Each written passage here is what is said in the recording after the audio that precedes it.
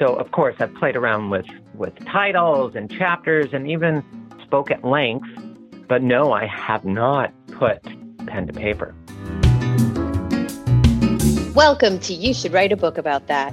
My name is Kim O'Hara. I'm an intuitive book coach at A Story Inside, and I'm interviewing fascinating people from all walks of life who have a story to tell.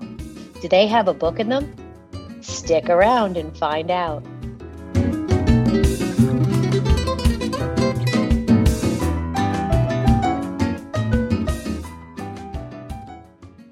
I am so excited today to talk to Jillian Modes, a certified yoga instructor at Los Angelino, who in 2010 was compelled to no longer be called her birth name, Jeff, but identify as Jill, and she's been on the transgender journey ever since. She's weathered a common narrative amongst transgender women: family estrangement, addiction, mental health crises, job loss, evictions, housing discrimination, homelessness, suicide attempts, psychiatric hospitalizations, violent crimes, sexual assaults, and jail. She's a dear friend to me and my daughters, and we are often subjects of one of her favorite pastimes, the selfie. Hi, Jill. Welcome to the show. Hi, Kim. How are you? Is it annoying that I always make bad faces in your selfies? That's just a judgment. That's on you. But that introduction, boy, it sounds heavy. It's a little heavy. You've been through some stuff. Why don't you tell me about your journey? What about gratitude? Because I didn't mention any. You want to share some in that journey? Wow. Gratitude is much like wisdom in the sense that it's something that I've acquired after I've needed it. Each and every one of those situations certainly wasn't planned. And, friends will say that, oh, Jill, you're so strong, you're so brave. And today I just say thank you. But it was more of, survival, if that makes sense. Yeah, no, it does make sense. I know that, that is a dense list, and the journey to gratitude from a list like that is far and wide and one day at a time. But there was a low point for you, I believe, when you were still, in the other gender, that tipped you off that you couldn't do this anymore. Do you want to tell us a little bit about that? Yes. We're old enough to remember, to hearken back to a time where communication existed via mail and a postage stamp or on a phone. Mm-hmm. And, growing up, grew up in a very socially liberal family, and well educated by most means. And, I went through life just thinking there was something inherently wrong with me, or something inherently wrong in me, and lived many decades that way until I was able, until the internet's early days, and I was able to research that, there's nothing wrong with me. I am transgendered. And had it not been for that ability to identify myself as such, that darkness would have remained. But even identifying that and knowing that that's true, and a modicum of relief about that inside of you, was not the ability to believe that you could love yourself as in the transition, right? Because if the self-love was there, then there probably wouldn't have been some of the stuff on the list, right? I'm not sure if they're mutually exclusive. Okay. But where I became sort of in a pickle was that I was about 35. I had just become sober for the first time, and started to look inwards and saw and was compelled and learned about being transgender, and there's other individuals like this. And once you have knowledge, you can't unlearn that. So that was what compelled me to find myself. So your sobriety helped you clear the fog that had been keeping you unable to go forward and take that knowledge and say, what if? Were there a lot of what ifs? Absolutely. Yes, sobriety played a key part. I believe that my addiction to drugs and alcohol, with which I suffered since being very young, was a good way to distract myself from myself. Mm-hmm. Externally, I thought I had it all together, and to some extent I did.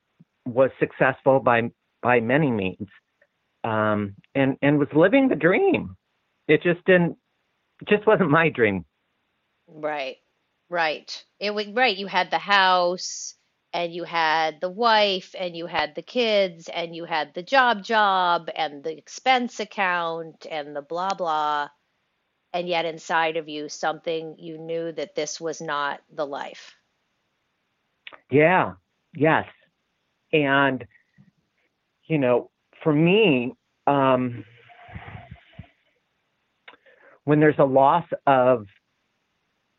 I've lost my external identity, whether it be through a job or becoming sober or really getting a chance to reevaluate and look inward, that's really where I found the work needs to be done, where I need to find peace. And that's where the journey has ultimately led me to today, is a journey from within.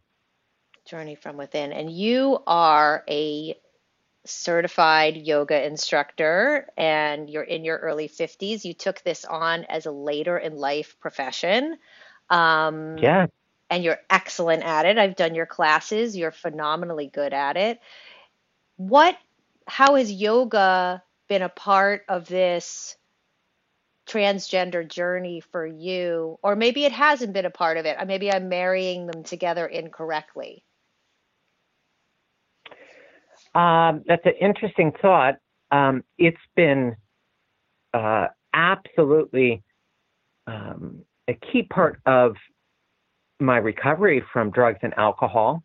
It's also been extremely liberating in terms of finding myself, finding my truth, being able to speak my truth and stand in my truth. And what yoga has done is just empowered me in that. I've only been practicing for 3 years, and I came across yoga in recovery, and have certainly married the two. And I spend a lot of time teaching yoga to those in recovery and in the queer communities. There was a time when you were living in your car. And I know it's hard to harken back to that, because today you are in a wonderful place and teaching yoga and sober. But there's a lot of people driving around LA, and you look in their car windows and you just know, you're like, they're living in their car. It's hard for me to believe you were one of those people. Do you want to talk a little bit about that? Sure. It was hard for me to believe I was one of those people. And I always considered myself, and prided myself as being compassionate and understanding. But that was something that I couldn't understand until I experienced that firsthand. And it's not a matter of them. People who are housing insecure, whether they're living in cars and so on, are so often working multiple jobs. And it's just a sad indictment on, the weakest individuals in our society. But that was a very dark time. And had I known I would have had to go through that, amongst other things, I would have done anything not to experience that. So tell the listeners a little bit about what one of those days looked like. Well, at first, I had been a homeowner. I had lost my house in 2008 when the economy and individuals lost a lot of financial, quote unquote, security, and then became a renter. And in facing challenges with job security and other considerations, I was just going to spend the weekend in the car. Wow. And yeah, really, it went on for how long? almost 10 months. And, a typical day was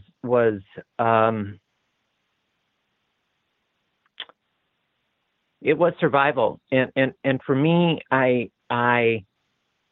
was not in a state of I did not experience depression about it.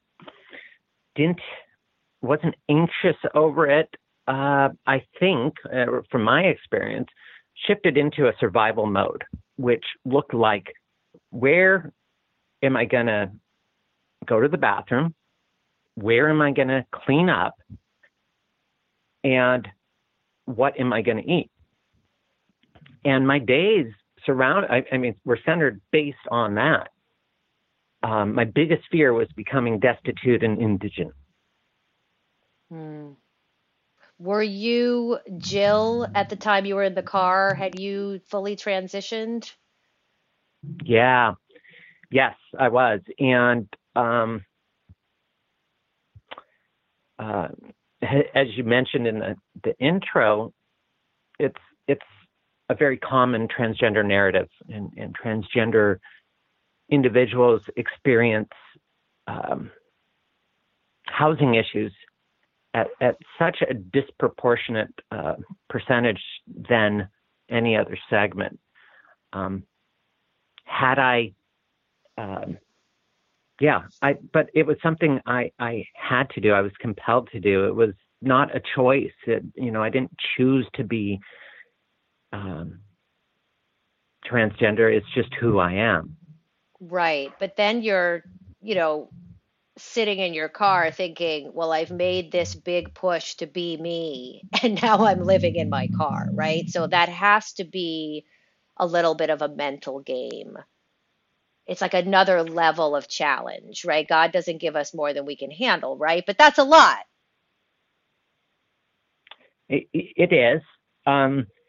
It was more like, looking back, it was more like I couldn't put the toothpaste back in the tube. I had started to embark on a journey a couple years earlier of coming out and, quote unquote, finding myself. Little did I know I'd find myself living in my car. So it was a path that kept unfolding and would become increasingly darker through addiction, through violent crime, and other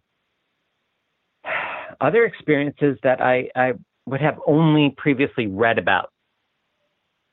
And speaking of reading, that I think you should write a book about all this. You may have mentioned that. Like every time I see you. But yes.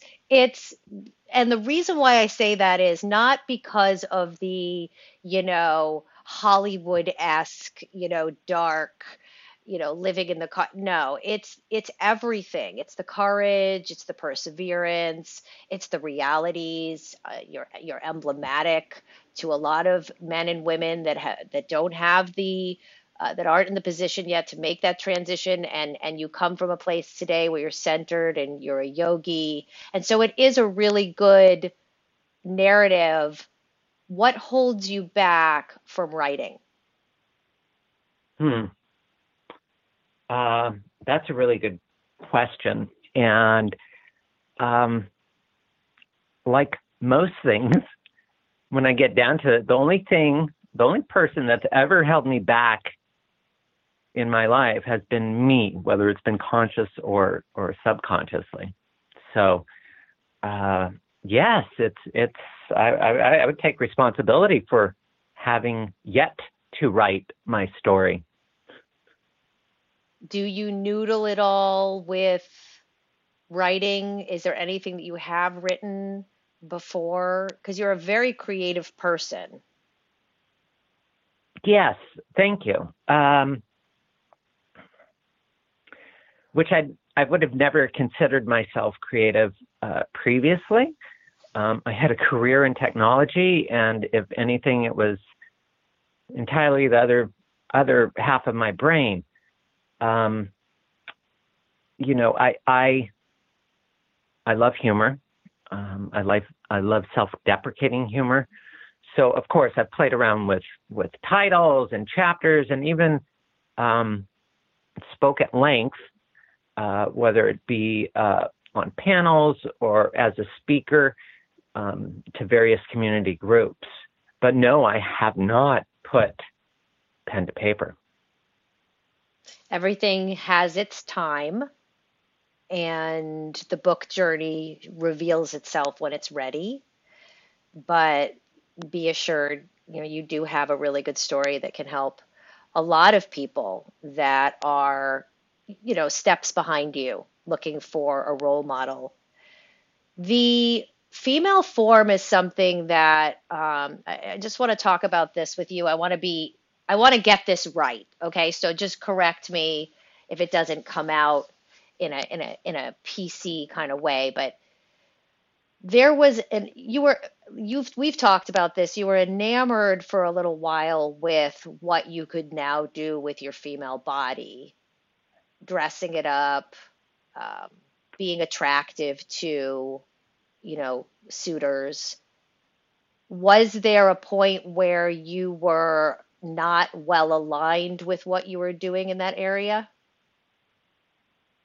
Are you talking about after coming out as trans? Yes.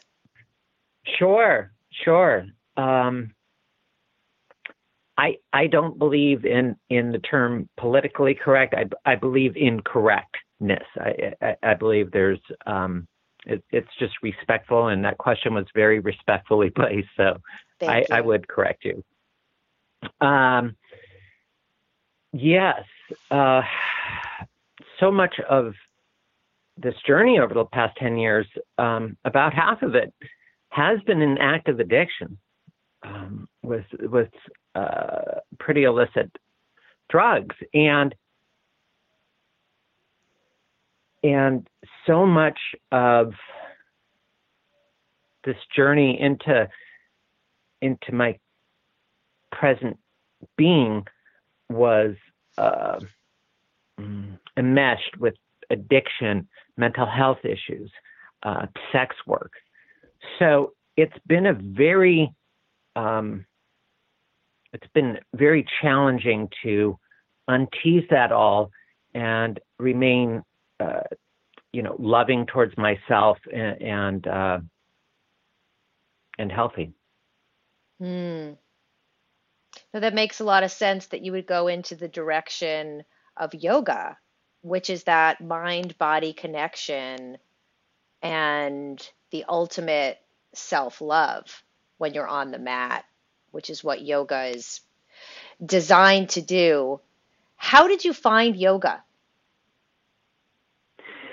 I found it as part of my recovery community. There was a woman who started a yoga meeting in Santa Monica called Namaste Sober. And It's a great there title. were just a handful. Yes, thank you. There were a handful of us, maybe about 7 or 8, when this started about 3.5 years ago. And it took a while for it to, take root and spread by word of mouth. And now we have such a big turnout, and it's become such a beloved part of the recovery community here in LA, especially on the West Side. It is. It's a great opportunity for people who are finding sobriety to shake it up a little bit versus just and going to the meetings. I would add as part of this yogic journey is that, you ever lose your keys, Kim? Yes. Yeah. Yeah. And you look around everywhere, you can't find them. And it turns out they were in your pocket the whole time. Yes. Yeah. That's sort of what this journey of self-love was and is that the answers and the fix I've always sought has been within me the whole time. I was always looking for something external to, fix what was wrong with me. Yoga has helped me understand that there's nothing inherently wrong with me, that I am absolutely perfect where and how I am. And that really the journey is one that's inward to gain that self-respect, to see ourselves in that true divine light, if that makes any sense. That's beautiful. What do you see coming down the road for the next 5 or 6 years for the transgender community? Do you see the acceptance evolving, or has the needle not moved that much?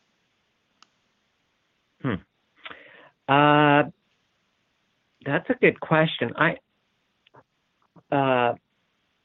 My view, I think, is a little myopic in that I live in Los Angeles in the year 2020. Right. And that isn't necessarily the same worldview all over. So being very fortunate to be in this space at this time, yes, I see great strides being made, especially amongst younger adults. And that's really, I believe it's a generational issue in that as time progresses, more and more people will understand that A, I am just human, and B, everybody needs to pee. The insanity of these restroom bills that circulated a couple years ago, created some real fear and insanity. Yeah. It's good to hear that young people are being able to find their voice in this area. I know that, and I mention this only because it will give them strength, but your family, they are not necessarily on board with the new you, and you're okay with that because you have to be, right? I don't have to be. But in order for me to be present, to be grateful, and to be mindful in my life today, that freedom has come through acceptance. And that's come about through a lot of work, a lot of trauma work, a lot of work with therapists, a lot of work in recovery, so much helping others, albeit in the trans community or elsewhere. But I do want to go back to the prior comment in that I think things, at least in Los Angeles, are certainly becoming much more accepting. We live in a very hostile world where things are becoming restrictive. Trans rights are being continued to be eroded and stripped back, and the protections that were so hard fought over the last 10 years or so really remain at risk, not to mention in other parts of the world where it's just unheard of. In addition, I'll just sum up on this, is that not just homelessness, but any metric that is used, whether it's addiction, whether it's violent crimes, including murder and sexual assaults, are nearly double in a trans community compared to the same age group in any other demographic. And last, I just point out that the average life expectancy for a transgender person of color is 36 years old. So, wow. Yeah. So our focus can shift to help that community so that they can, change those numbers. Those are pretty dark numbers. Yeah, and I try and think global and act local, and that's really so much of my recovery is being of love and service to all.